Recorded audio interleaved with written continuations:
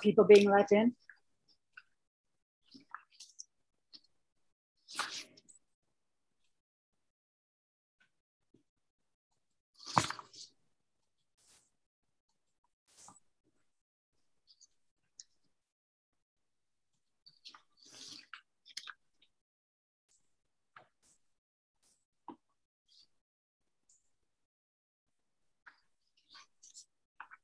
I'm just going to give it one more minute and get started.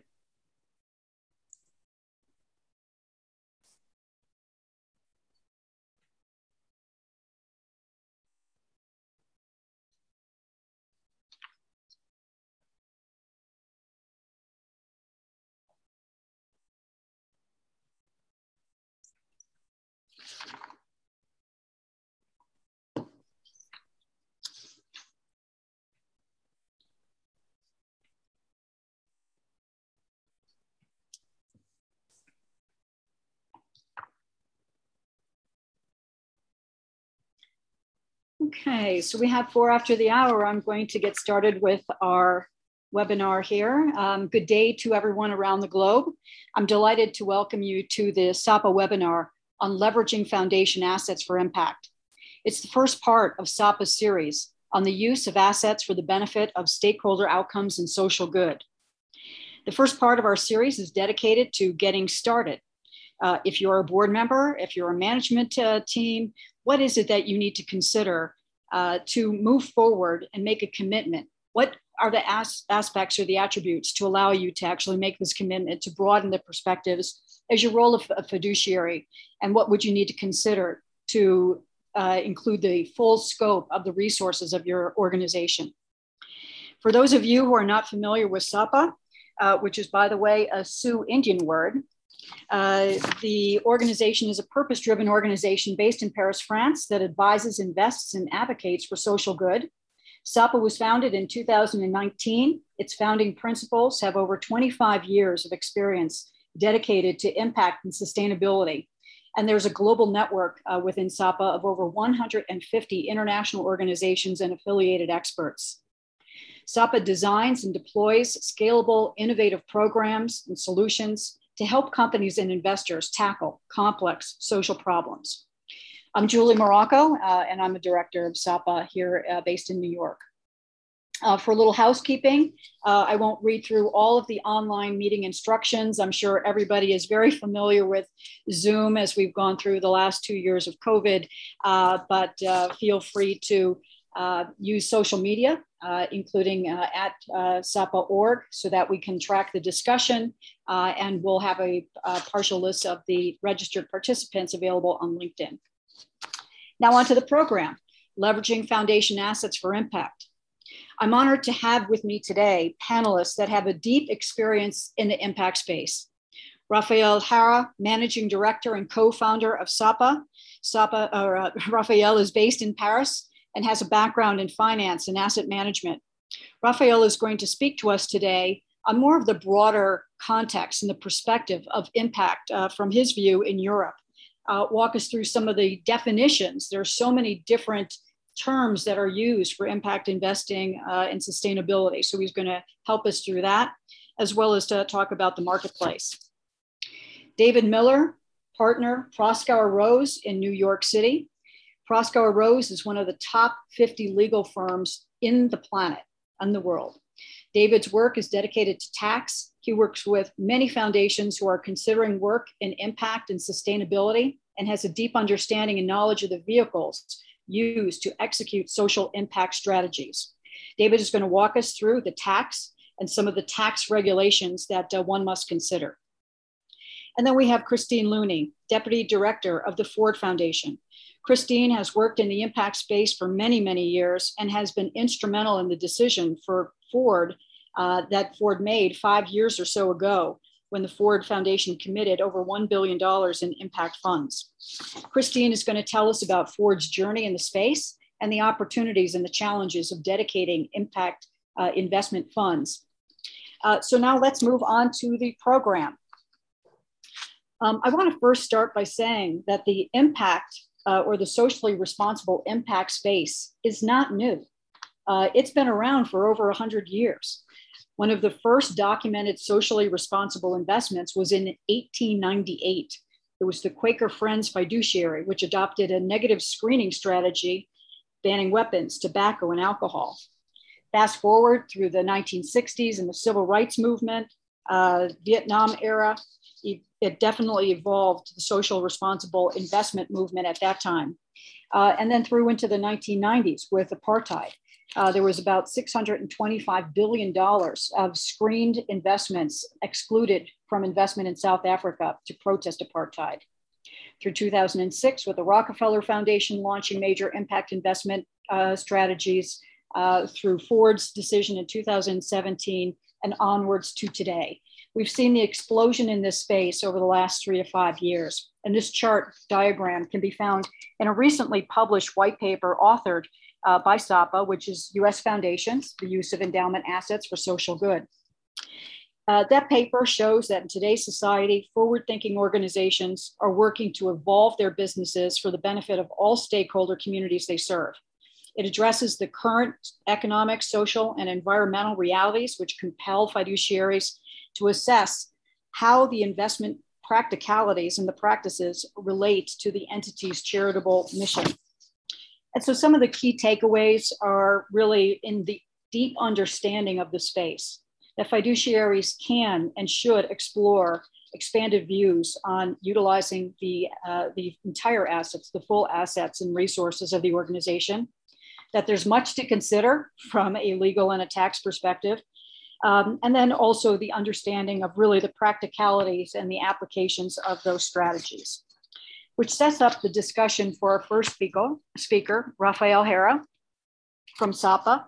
Rafael is going to give us some initial thoughts about context and perspectives, and you have a few slides here I'll be driving through, Rafael. Thank you. Thank you, Judy. Well, as you mentioned, we are an impact business, social purpose company. So we work a lot with financial institutions, with investors, but also with corporations and development institutions on how to frame, how to define policies that bring progress on environmental and social dimensions, but always with a boots on the ground approach, and also taking into account the objective interest of the different organizations we work with in consulting, but we also have activities of developing innovative solutions around, in particular, agricultural supply chains for the benefit of smallholding populations in developing and emerging countries. And for that, we use digital, but also impact-linked finance levers to organize large-scale programs for the benefit of these farming populations. So we'll work globally, and part of our mission is to participate in the public debate, and we have a lot of advocacy policy involving lots of release of lots of open source content, webinars such as the one we are hosting right now, but also briefing papers, white papers, different blog posts, and we believe that with that action we can really be an accelerator at the best of our abilities of social and environmental progress. So to answer your question, Judy, yeah, of course, sustainable finance has been thriving in the last few years. We are talking about a growth of around 30% per year in terms of assets under management. What is very important for us is to make a difference and to have in mind the difference between ESG risk management, ESG meaning environmental, social, governance. So these are dimensions that are recasting the risk-return ratio, framing the risks that economic activities can imply. So that's more in a damage control state of mind. And on the other hand, you have impact, which impact activities are meant to make a difference and to bring a positive contribution to resolving social, societal, and environmental progress. So in that space of sustainable finance, there's a difference to make really between ESG risk management and impact. You can see on the screen that there's a general representation on the lower part of the screen. If you integrate ESG in your investment mandate, then you're probably on the ESG part. On the other hand, if you are organizing impact bonds with three-party schemes, including public institutions, investors, and project developers, you're probably more on the impact side. In between, of course, the frontier is not always that clear, but it is very important to make this difference between risk management on the one hand and an impact on the other hand. More globally, there's a movement coming, which is claiming that impact is not enough, that we should be thinking about targeting regenerative economy rather than just having a positive impact. Of course, it's the case in agriculture, but more generally, there are initiatives targeting this change of mindset to have a holistic approach of regeneration of our social tissues, but also environmental conditions. Yeah, I guess we can go on. Of course, both are contributing to the funding of the SDGs. We know that before COVID, the estimation of funding needs for SDG agenda was from about 2.5 to $4 trillion per year. Now, with the spectacular increase of inequalities, but also with the extensive money supply and public debt issuance policies that we have seen to face the COVID crisis, we are probably closer to 5 trillion per year. And that's where impact investment is absolutely key to be able to drive private resources towards common good. We also believe that, of course, in regular business, in standard economic activities, reduction of ESG risks is also a way to fund SDGs, but it will clearly not be sufficient to bring the positive contribution of a private sector to that SDG funding. And that's for sure that public authorities, which are quite indebted, as we all know, will not have the financial means to make them by themselves to fulfill it. So that's where impact investment is really key. And there are different type of instruments for that. Of course, since this notion emerged of impact investment, it was kind of private equity oriented. So lots of private equity funds are launched around with this target of bringing a positive impact. But climate finance, carbon finance, catalytic capital and blended finance, impact bonds, green bonds, all are different instruments that are usable and that in some way have their utility in the organization of the impact investment universe. The use of these different instruments can be quite dependent on the type of programs you want to invest in. Of course, in education, it will be more linked to equity, whereas in social housing, for example, mortgage techniques make it really more, make it really easier to use debt and quasi-debt, quasi-equity instruments. So more globally, how can we define impact? The definitions are impact are quite diverse, in fact. In impact investment, you can see estimations of the market that go from 600 billion to 2 trillion. If we take a core definition of impact, it needs to be intentional, it needs to be additional, and it needs to be measurable. So with these three definitions, we add another one, which is materiality, because of course you can be intentional, additional, and measurable and have not a little impact, which is not basically the idea. So intentionality means that you need to identify what is your core intention from the very beginning. Additionality, to be able to prove that your action as investor is able to make a difference, and measurability, to be able to prove it through data collection and KPIs.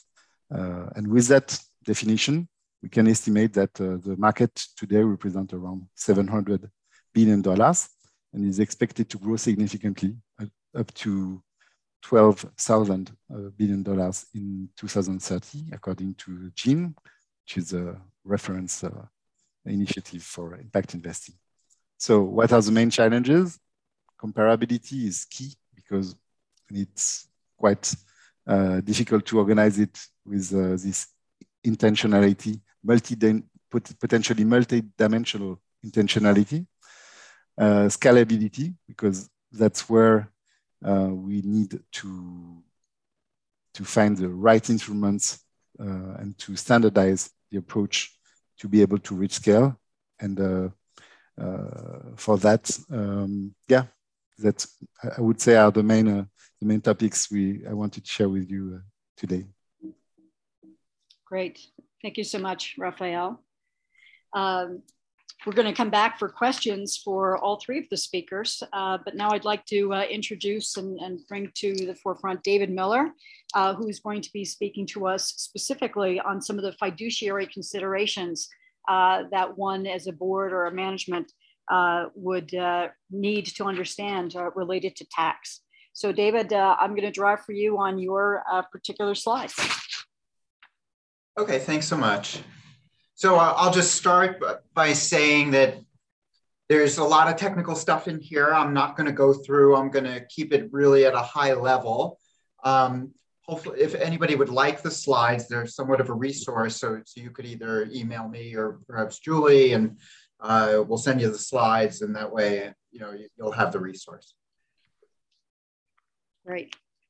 Okay, so one of the private foundations in the United States are subject to a great deal of regulation. There are a lot of requirements, there are a lot of limitations, and one of the big ones that private foundations think about all the time is their 5% distribution requirement. So private foundations are required to distribute, which means generally spend for direct charitable purposes at least 5% of the value of their assets each year. Now, I'll be talking mostly about something called program-related investments. And the huge benefit of program-related investments is that they're treated as qualifying distributions for this purpose. And what that means is that they're treated as this distribution used for direct charitable purposes. And in the future, to the extent you make a program-related investment, they're excluded from the assets taken into account for this 5%. So we'll go through some of the other benefits, but that's a huge one. Next slide. Great. Okay, we'll come back again and again to this definition. And this follows from Raphael's talk. He had a definition. Now for tax, we're going to be talking about a different definition for program-related investments, very, very specific. So there's 3 prongs, and then we'll go through what they mean because the regulations help define these 3 tests, and the regulations don't necessarily match what you think the statute means. So first, the primary purpose of the investment has to be to accomplish one or more charitable purposes. Number 2, no significant purpose can be income or appreciation of the property. And then finally, no purposes. You can't have a purpose of intending to influence legislation or to intervene in a political campaign. We'll get into some of these nuances. Next slide.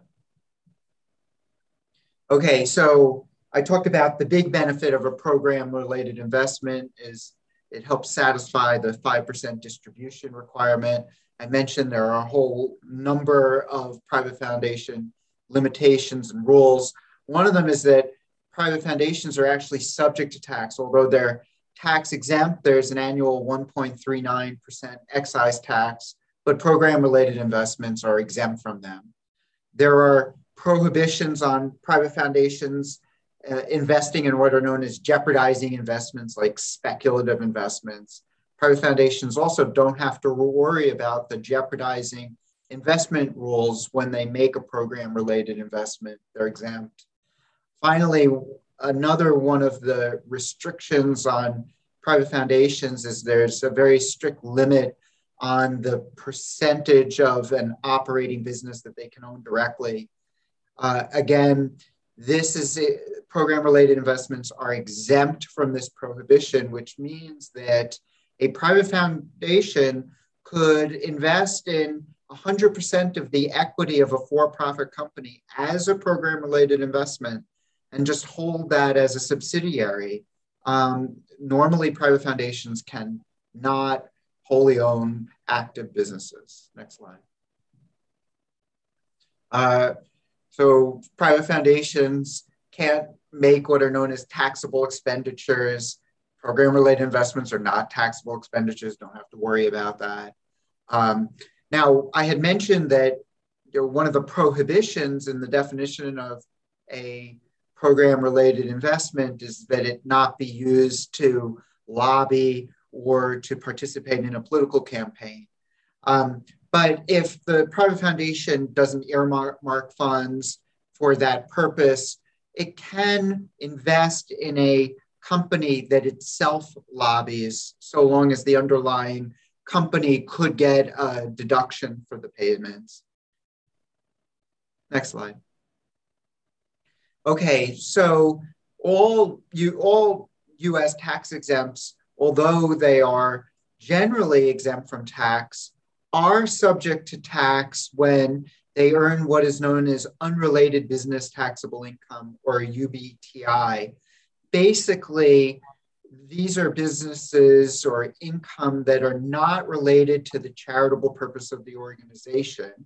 And UBTI is subject to a corporate level tax in the hands of the tax exempt.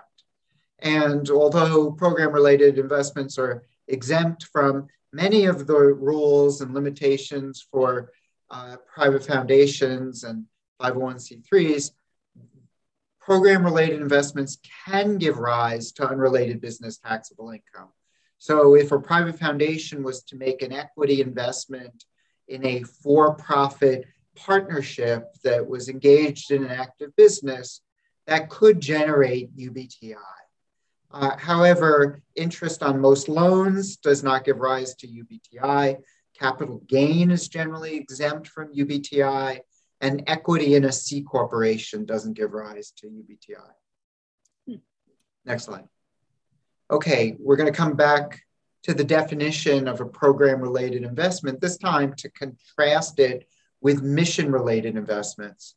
So program-related investments, number one, the primary purpose has to be charitable. No significant purpose can be the production of income or the appreciation, right? You're not investing to earn a return. That's where program-related investments differ from mission-related investments. So mission-related investments are investments that seek to generate a reasonable rate of return while also furthering a social purpose. So if you have a significant purpose of generating a rate of return, that investment may be a mission-related investment, but generally will not be a program-related investment. Next slide.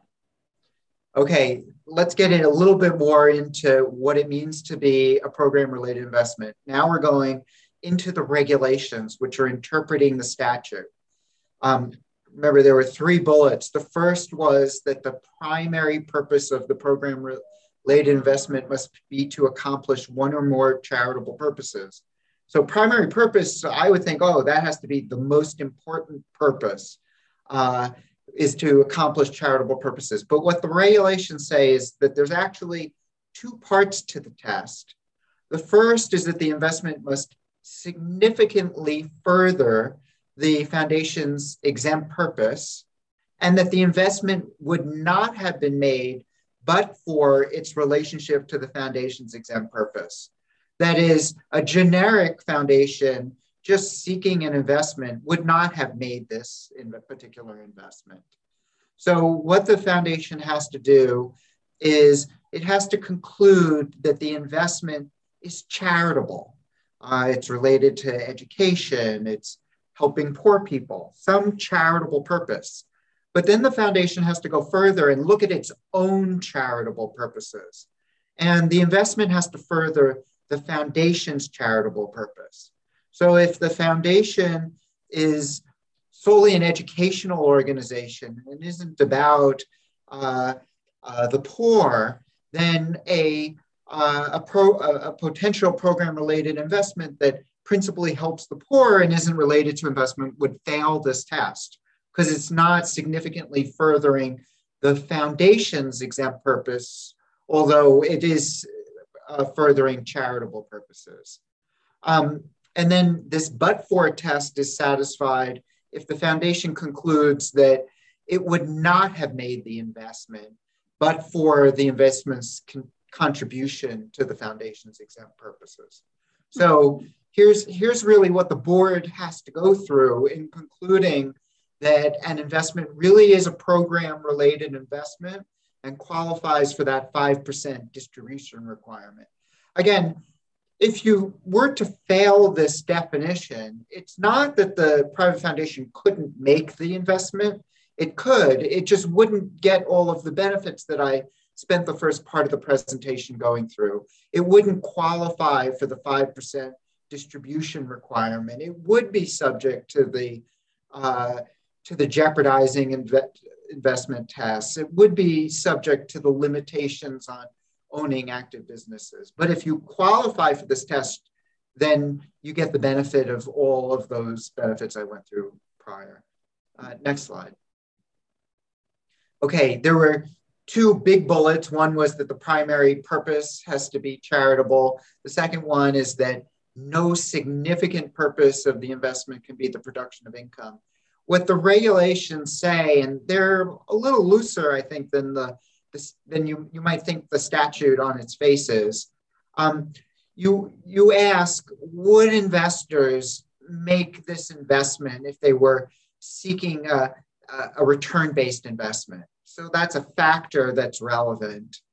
And if they wouldn't, then that might lead you to believe that you satisfy the significant purpose test. But the regulations are also quite clear that if no significant purpose of the investment is a return, the fact that it, in hindsight, actually produces a good return won't disqualify you. So that takes a lot of pressure off of the board, right? Having gone through this inquiry, having decided that they satisfy the program-related investment, you don't have to worry that the investment performs. Okay, let's do the next slide. Okay, so the regulations have a number of examples. Most of them are favorable. There are a couple that are bad. They are at once helpful and not so helpful. Okay, and you know, for a board that's considering, you know, is trying to decide whether they're investing in a program-related investment, it is helpful to go through those examples. They often provide some comfort. But here's where I mean that they're not necessarily so helpful. So one of the examples, in fact, this is the first one, stands for the principle that a foundation can invest in a for-profit business. And that can qualify as a program-related investment if the purpose of the investment is charitable. Okay, so what does that mean? Well, a private foundation can make a below market loan, right? So these are very favorable facts. It has to be below market loan to a small business in a deteriorated urban area and owned by an economically disadvantaged minority group if the primary purpose for making the loan is to encourage the economic development of minority groups. And again, no significant purpose involves the production of income or the appreciation of property. It advances the charitable purposes. and the loan would not have otherwise been made. So helpful in the sense that, yes, you have an example that says absolutely a foundation can invest in a for-profit business, but look at all the caveats, right? Not only is this business in a deteriorated urban area, it's a below market loan, it's owned by an economically disadvantaged minority group. What happens if it wasn't? If it was in a deteriorated area and it wasn't owned by a minority? So you're not so sure, right? Because this is a very narrow example. Okay, let's go to the next one. Okay, so the first example that we went through stood for the proposition that you can make investments in for-profit entities. This next example, it's example 11, stands for the proposition that you can actually invest in very profitable companies. A private foundation can purchase stock in a for-profit, and I'll add, very profitable pharmaceutical company. But then here are the caveats. One, to finance the development of a vaccine to prevent a disease that will affect poor individuals in developing countries. What about poor individuals in the United States? You don't know. But this example is very narrow. Poor individuals in developing companies, if the company would not have the resources to develop the vaccine. What happens if the company did have the resources? Well, you're outside of this example. And then here are all the caveats. The company is required to distribute the vaccine to poor individuals at an affordable price. But here is a very helpful example. This company can actually make a profit, can sell the drug at market prices in the United States. So a private foundation could fund a very profitable for-profit pharmaceutical company to develop a drug that it will sell at market prices in the United States. So helpful example, but narrow example. It also, the company has to agree that it's going to provide this vaccine at affordable prices to poor individuals in developing countries. The company has to agree to publish the results and disclose substantially all of the information. But the company doesn't have to jeopardize its patents in doing that. Again, going through the private foundation rules, the specific definition of a program-related investment, the return to the private foundation has to be less than a market return. The primary purpose is to fund scientific research. No significant purpose is the production of income or appreciation. And it furthers the accomplishment of the foundation's tax-exempt purpose. Wouldn't have been made but for the relationship between the investment and the exempt purposes. So I've gone through just two of the examples in the regulations, but you get a sense. They're at once helpful, but also very, very narrow. Okay, let's go to the next slide.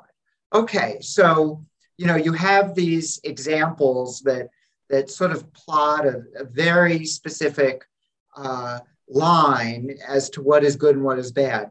Real life is much more difficult. So just to give you just a hypothetical that arises all the time, we have a great number of what I refer to as disease foundations, foundations that are dedicated to cure and research and relief of a deadly disease.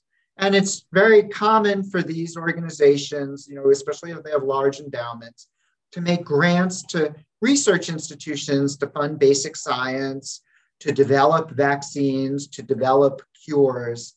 And, historically, these were just grants, right? No strings attached. Here's money. Research institution agrees to do, some sort of basic research or pursue some thesis. But recently, some of these foundations have attached to these grants royalty deals, so that if there is a profitable vaccine that develops, they get a cut. And so now you have a board that is aware that some of their peer foundations have been successful in securing those royalty deals. And so now the question is, okay, they want to make a grant that is to develop a cure for this particular disease. and they want to append to that a royalty deal. Is this a program-related investment? Now, you can go through those tests, right? And so, is the primary purpose charitable? And what do the regulations say about that? Is no significant purpose a return? And this is largely a sort of subjective test. The only thing, you may have different board members with different views. Some board members think this is going to be a very successful strategy that will yield an important return. Others would do this is satisfy the but-for test. What I would say to boards is go through the tests before you consider the grant, right? That will establish a mindset for the board. It is very important to satisfy the definition of a program-related investment, and the board should know before they're considering any particular grant or the prospective return that arises, what their mindset has to be in order to establish that this is a program-related investment, recognizing that if it does generate a return after the test has been satisfied, that won't, in hindsight, disqualify. Next slide. Okay, so let me just touch on the intersection between program-related investments and the Uniform Prudent Management of Institutional Funds Act, or MIFA. And so that's a uniform act. It's the law in 49 states, and it provides guidance for investment decision-making by charitable institutions. And MIFA expressly excludes program-related assets from the considerations that usually apply to an investment by a charitable organization. And what program-related asset, right, it's slightly different words than the tax definition, but what it means is an asset that's held by the institution primarily to accomplish a charitable purpose of the institution and not primarily for investment. So there's a similarity to the definition in the tax regulations and statute, but it's not identical.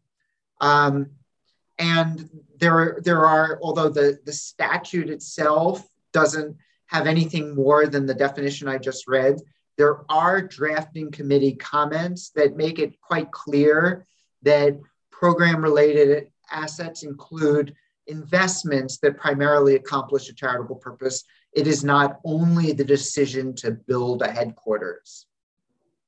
Next slide. Now, while the statute just simply exempts program-related assets from MIFA, the comments say that yes, while that's true, the institution should establish categories for reporting these investments. And although they're exempt generally from MIFA, should establish investment criteria for the investments. So for example, in borrowing from that first example in the tax regulations, a program that provides below market loans to inner city businesses, yeah, that might primarily be to accomplish a charitable purpose of the institution, but it's in part an investment. And so it might make sense for the institution to create some sort of credit standards to ensure that the loans will be repaid. That is, that the board is approving this as an investment and not as a grant, which implies that yes, there may be below market interest, there may be no interest, but there's an expectation that the loan will be repaid. And so therefore there should be some guidelines to establish that. Next slide. I think that's it for me. Great, David, that's been very, very helpful and a lot to think about as we move into our next speaker, Christine Looney. Christine, I know that You've been at this for a long time, at the on the ground, making these investments, sourcing deals, et cetera. I'm hoping again you can discuss Ford's entree into impact investing, the decision making, how you engage the board, and the processes and procedures. And we can take questions after. Thanks, Christine.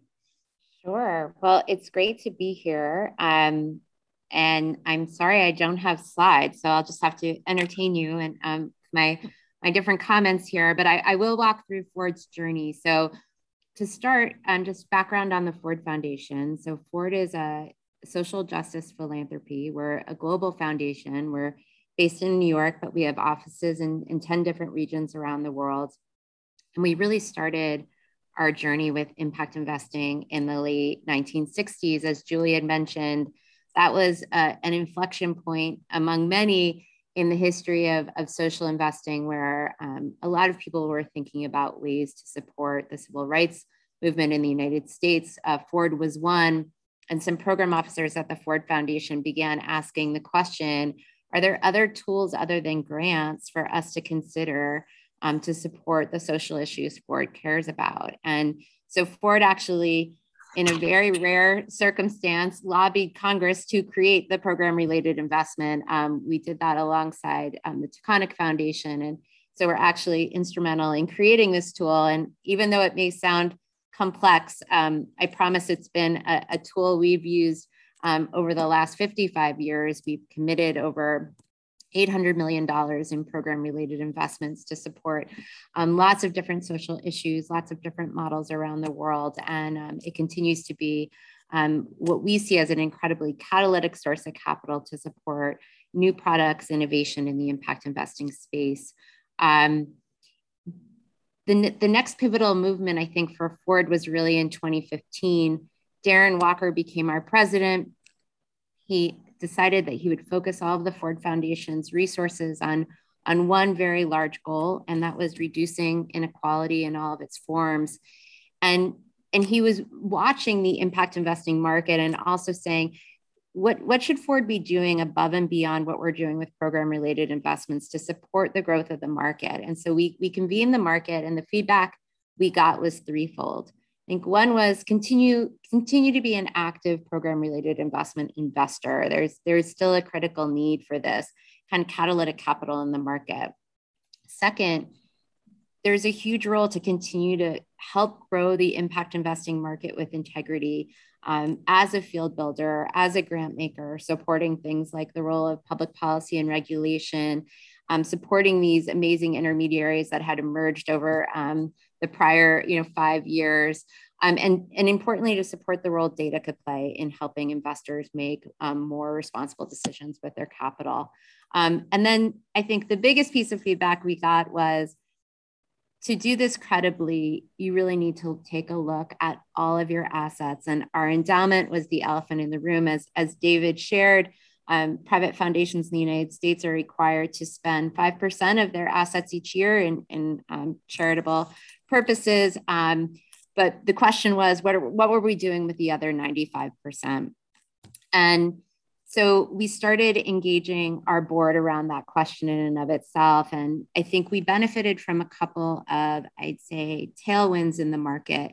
One was that in 2015, the IRS kind of clearly stated that foundations could consider their mission when making investments out of their endowment. So these would not in and of themselves be considered jeopardizing. So that was a big legal barrier removed, I think, for many foundations. The second was that the impact investing market was growing, both in terms of products, talent, and then maturity of some funds where we could actually start to see what returns and social impact could look like from some of these products. Third was that we had 50 years of experience as a foundation making program-related investments, and we had used it really to test and innovate. So we had a lot of lessons learned on both areas where we could see that the application of investment tools was really working, both financially and from an impact perspective, but also where it wasn't, where we weren't as successful. And then last but definitely not least, we had Darren Walker as our president. And I think when foundations take on these big moves to kind of start either impact investing strategies or looking at the role their endowment plays, you need real leadership, either coming from your board or coming from president and staff. And in this case, we had Darren, and he started kind of publicly saying that he no longer really felt it was defensible, that our investment strategy from our endowment solely was to maximize returns. So he put this to the board. We got 2 champions from our board initially to at least start an exploration. And importantly, they were the chair of our board at the time and the chair of our investment committee at the time. So having their endorsement at least to kick off an exploration was incredibly important. We spent 15 months working with our board, and I'd say, well, we talked about everything. It kind of narrowed into, I'd say, maybe 3 buckets. The first was, what did we mean when we were talking about a mission investment strategy from our endowment? As I think Raphael shared, there are lots of different terms. It can be an alphabet soup. Like, was this ESG? Was this responsible investing? Was this with intention? What were we talking about? And so I think being really clear that for us, this was about making investments that would be made with intention and materiality and additionality, and we'd measure them. And we had a number of social challenges in mind that we thought were well suited for investments to kind of drive solutions and change. So that was probably the first question. The second was around returns. And maybe there were 2 sides of the same coin. One was, can we really achieve financial returns on this portfolio and that could support the foundation's endowment and growth in perpetuity and still support our grant making? So that was one key question. We wouldn't want to set up an investment strategy where we were requiring our traditional endowment almost to cover for the returns on this portfolio. And then the second was, if we could achieve those financial returns, could we actually achieve social impact? And so that was a big kind of thorny debate on both sides. And then I'd say the third set of considerations were around operations. How should this be operationalized? Should this be done in-house? How do we think about issues around liquidity and other considerations? How would we actually construct a portfolio responsibly that could accomplish all the goals we had in mind? And I'd say in the end, what got our board excited was really the impact thesis here. If there was an opportunity where we could use more of our assets to contribute to our mission, they felt it was worthy of trying. And so the board approved $1 billion allocation from the foundation's endowment in 2017, but put some guardrails on it. So one was that this $1 billion would be invested over a 10-year period. That would allow us both to grow alongside the impact investing market, but also have the board have some controls over, each year really monitoring and seeing how this portfolio is progressing. The second was that an investment committee of our board would approve all of the investments. So our board is incredibly involved in our MRI portfolio, which is fantastic. And then the third was we developed a number of thematic strategies. So this was not going to be any investment would be a good investment. We kind of defined a set of social issues that we felt not only aligned with Ford's social justice mission, but our work historically, and also areas where we felt like the market was mature enough and had enough product available that we could really responsibly invest in it. And we felt that those were strategies where we could generate the kinds of returns we were looking for in this portfolio. So we have 5 investment strategies in place across asset classes. They include the preservation of affordable housing in the United States, advancing job quality for US workers, supporting diverse fund managers, supporting financial inclusion and global health outside of the United States.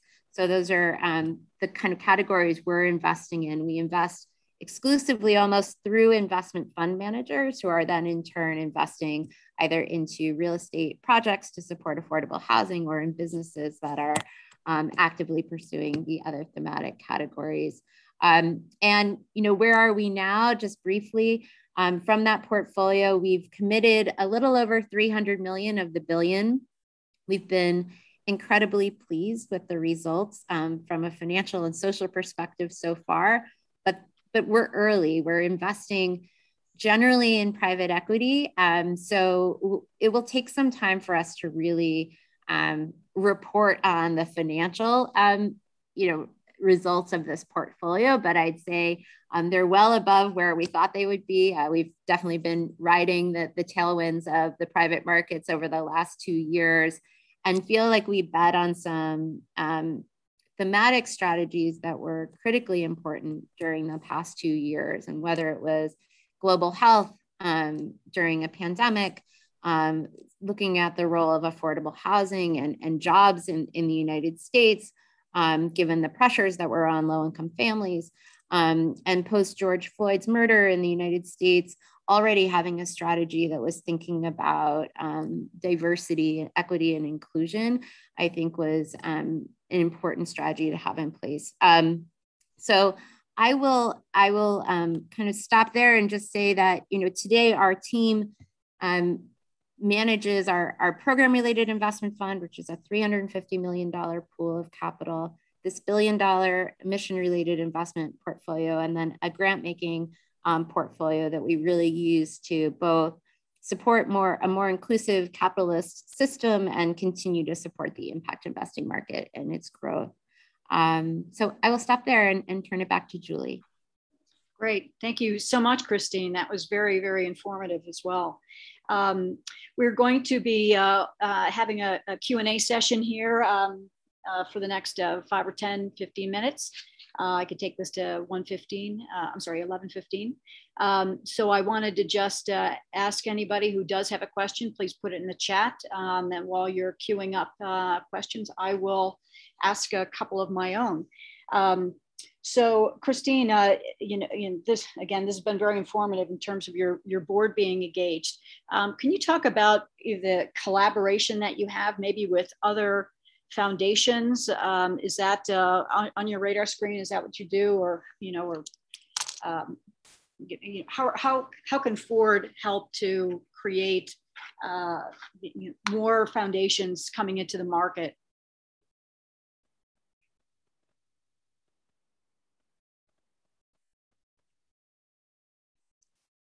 Christine, are you there?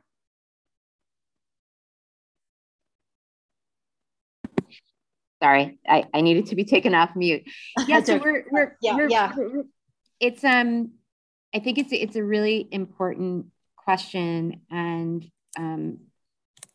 one we're really active in. I think when we thought about the success of our MRI portfolio, it was about how we responsibly invested this capital, but it was also about how we, shared our lessons learned on our own journey to help encourage other foundations and other investors to invest in, similar ways. So we're incredibly active in the market, whether it's through organizations like Mission Investors Exchange. I sit on Mission Investors Exchange's board that was really set up as a resource for philanthropic organizations to learn about impact investing. We're also very engaged in the U.S. Impact Investing Alliance, which I often think of as an umbrella organization for impact investing, and the U.S. representative in kind of global conversations on impact investing. And they have a council of foundation presidents and senior staff that really think about the practice and best practices within the market. And so we're active in those conversations. And then I think just given the different strategies we're pursuing, we're always thinking of more is better. These are not things we can do alone. And so often are looking at opportunities for collaboration and have historically collaborated with a number of foundations. We're in a fund with Living Cities, which is a collaboration of foundations and banks and insurance companies in the United States, all kind of collectively investing to advance urban development in the United States. So lots of different models like that. Great, thank you very much. I'm gonna ask my next question of David. David, thank you so much for your presentation as well. You talked a lot about market rate returns going back and forth. Has there been any case study or law or some examples where things didn't go as planned? Maybe you can talk about some of the risks that you help mitigate. Well, as the UPNIFA notes indicate, yes, a program-related investment is principally motivated by charitable purpose, and no significant purpose is a return on that investment. They are not grants, and so the board, as part of their due diligence, will generally seek to preserve capital. Now, like all investments, things sometimes don't go as planned, and so I think the principle for boards to think about is conducting their due diligence, recognizing that yes, some of these underlying businesses are quite, in a sense, speculative. The foundation is motivated in the first instance by charitable and not investment goals. Great, thank you. I from my seat, sitting on a couple of boards, what I find is some of the challenges that we face are one, getting the idea around market rate performance, premium performance, or concessionary performance, and what that means to the overall portfolio, and also the opportunity to source deals. So my question will be to Raphael in terms of either sourcing or case studies around your knowledge of PRIs and MRIs. I know that you've got a couple of examples yourself, Raphael. Can you talk about either sourcing or what you're working on? Yeah, sure. With pleasure. So of course, it depends on the region you are investing in. In Europe, impact investing is becoming quite standard. About a third of private equity players either already have or intend to have in the next 2 years an impact fund, which means that it's becoming market practice, but it also means that there might be a problem of pipeline with credible opportunities to invest in. So that's not that easy. In the same time, there are so strong energy in the impact world to innovate and create opportunities that we can hope that this impact investment funds that are gathered will find proper investments. To answer your questions on examples of PRIs or MRIs, I can give the example of what we're working on. So I mentioned earlier that we organize large-scale programs for small-scale farmers in Asia and Africa. So we do that with public-private partnership with industrial companies and with public authorities or development institutions. The next step for us is we are working on the organization of the use of impacting finance to finance those change of practices, those capacity building programs for smallholders to increase their revenues, give them access to education, decrease the environmental footprint of supply chains. And so we see quite directly when I heard Christine and David explain the difference between PRI and MRI and also the experience they have, that, for example, in a program using impact investment and carbon finance to engage smallholders in change of practices that will foster regenerative agriculture, that will bring access to education, that will increase their revenues and diversify their revenues. MRI and PRI would be totally fit to structure an investment in an SPV, for example, with PRI acting in the concessional part to help develop the pilot, but also maybe organize the first loss loan that is necessary for this kind of program to be marketable towards investors, provided the foundation involved would be targeting this same social and environmental targets that we pursue. And with MRI, then we would be in the finance first impact investment space, investing as a debt owner or an equity owner in the program we are developing with let's say market rate expected returns around 10-12%, provided it's mixed with PRI taken by another players that would class this debt structuring in a PRI. So that's a good example, I think, of what we could do mixing the two of them with these two approaches. Great, thank you, Raphael. How about Christine and David? I'm going to throw it out to you. If you have any one case study that or practical example of a PRI or MIA that you're working on or have executed on. Christine first. She's on mute. Sorry. Yeah, I'd say big picture, we often use our program-related investment fund to kind of test where, the strategy hasn't been proven yet.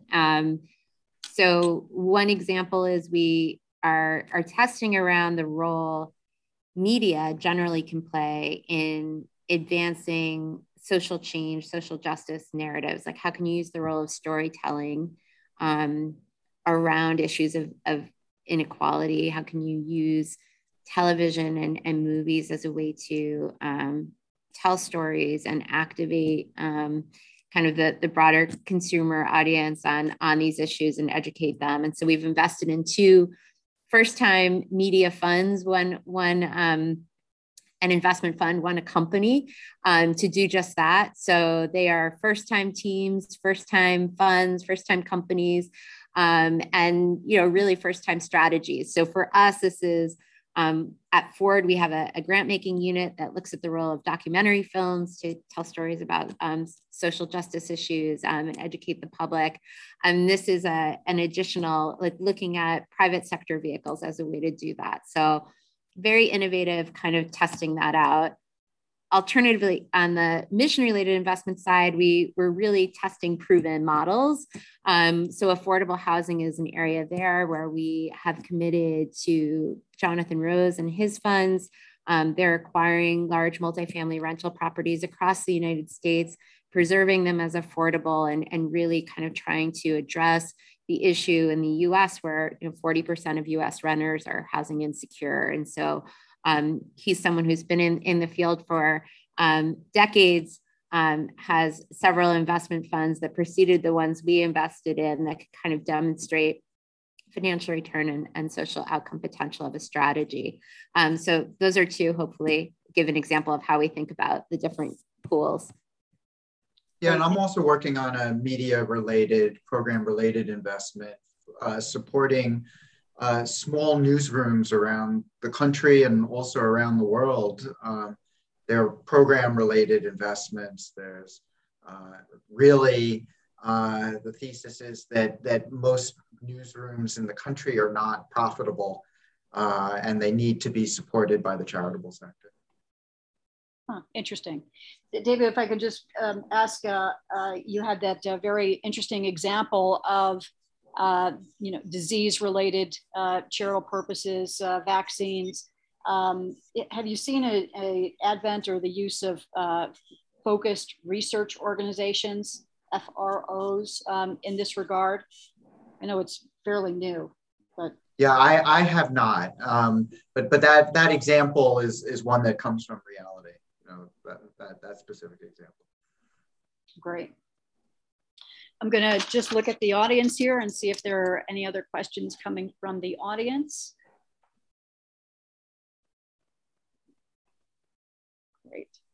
And seeing none, maybe I could ask David, Raphael, and Christine, just one final words from each of you. This has been such an interesting presentation, and particularly, again, for any U.S. institution that you're sitting on a board, you're sitting on the management, and you want to make this particular move forward.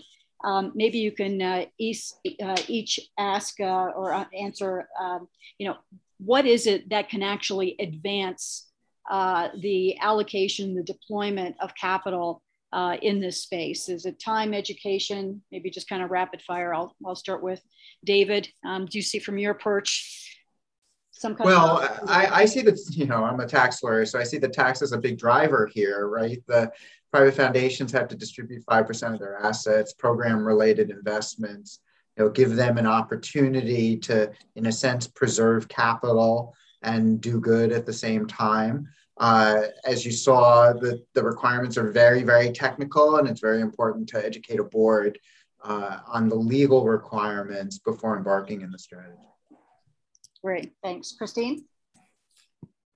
I think it's a little, not to dodge it, but I think it's a little bit of all of it. It's time, it's education, it's aligning incentives. But the first step for foundations is kind of answering the why. Why are you considering this? What are you hoping it's going to accomplish?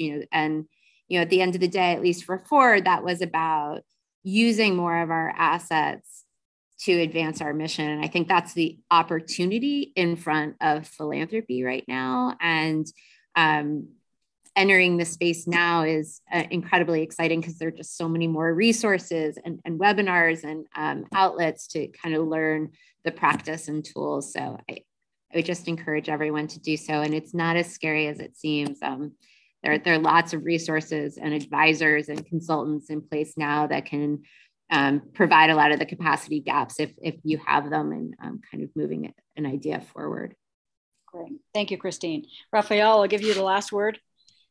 Well, thank you. I guess that in terms of thematics, we've been focused a lot on climate mitigation. Carbon capture are making huge deals. Although we must be careful on the technology will save us approach, because we don't have a plan B. So I would say that the thematics must also enlarge towards biodiversity, nature-based solutions, of course, social inequalities and health. In terms of approach, what we are seeing is emerging lots of approaches on how to demonstrate additionality, not only in the investees, in the portfolios, but also at the level of the investment, in the investment management, which means that it also opens up a whole potentiality of developing impact funds in the listed equities market. I think we're going to talk about that in the third webinar we'll be hosting on that series that Julie was mentioning before. We need to have more transparency of what we call impact, more ways also to link externalities valuation to impact-linked incentives in the investment mandates. And also maybe I would say something very important thing to develop is a standardization of impact-linked instruments. For example, blended finance, social impact bonds, development impact bonds have not performed that well last year, whereas there's a huge need to develop that instruments and organize public-private partnerships through that channel. And standardization would be very key to be able to, on the one hand, de-risk, and on the other hand, incentivize impact approaches. Great, thank you, Raphael. Raphael Hara, David Miller, Christine Looney, thank you so much for this incredibly information-packed hour and 15 minutes. Really appreciate your time, and thank you very much. This is going to conclude our program today. Thank you. Thanks, Julie. Thank you, Julie. Thank you, Christine and David. Thank you. I bet you like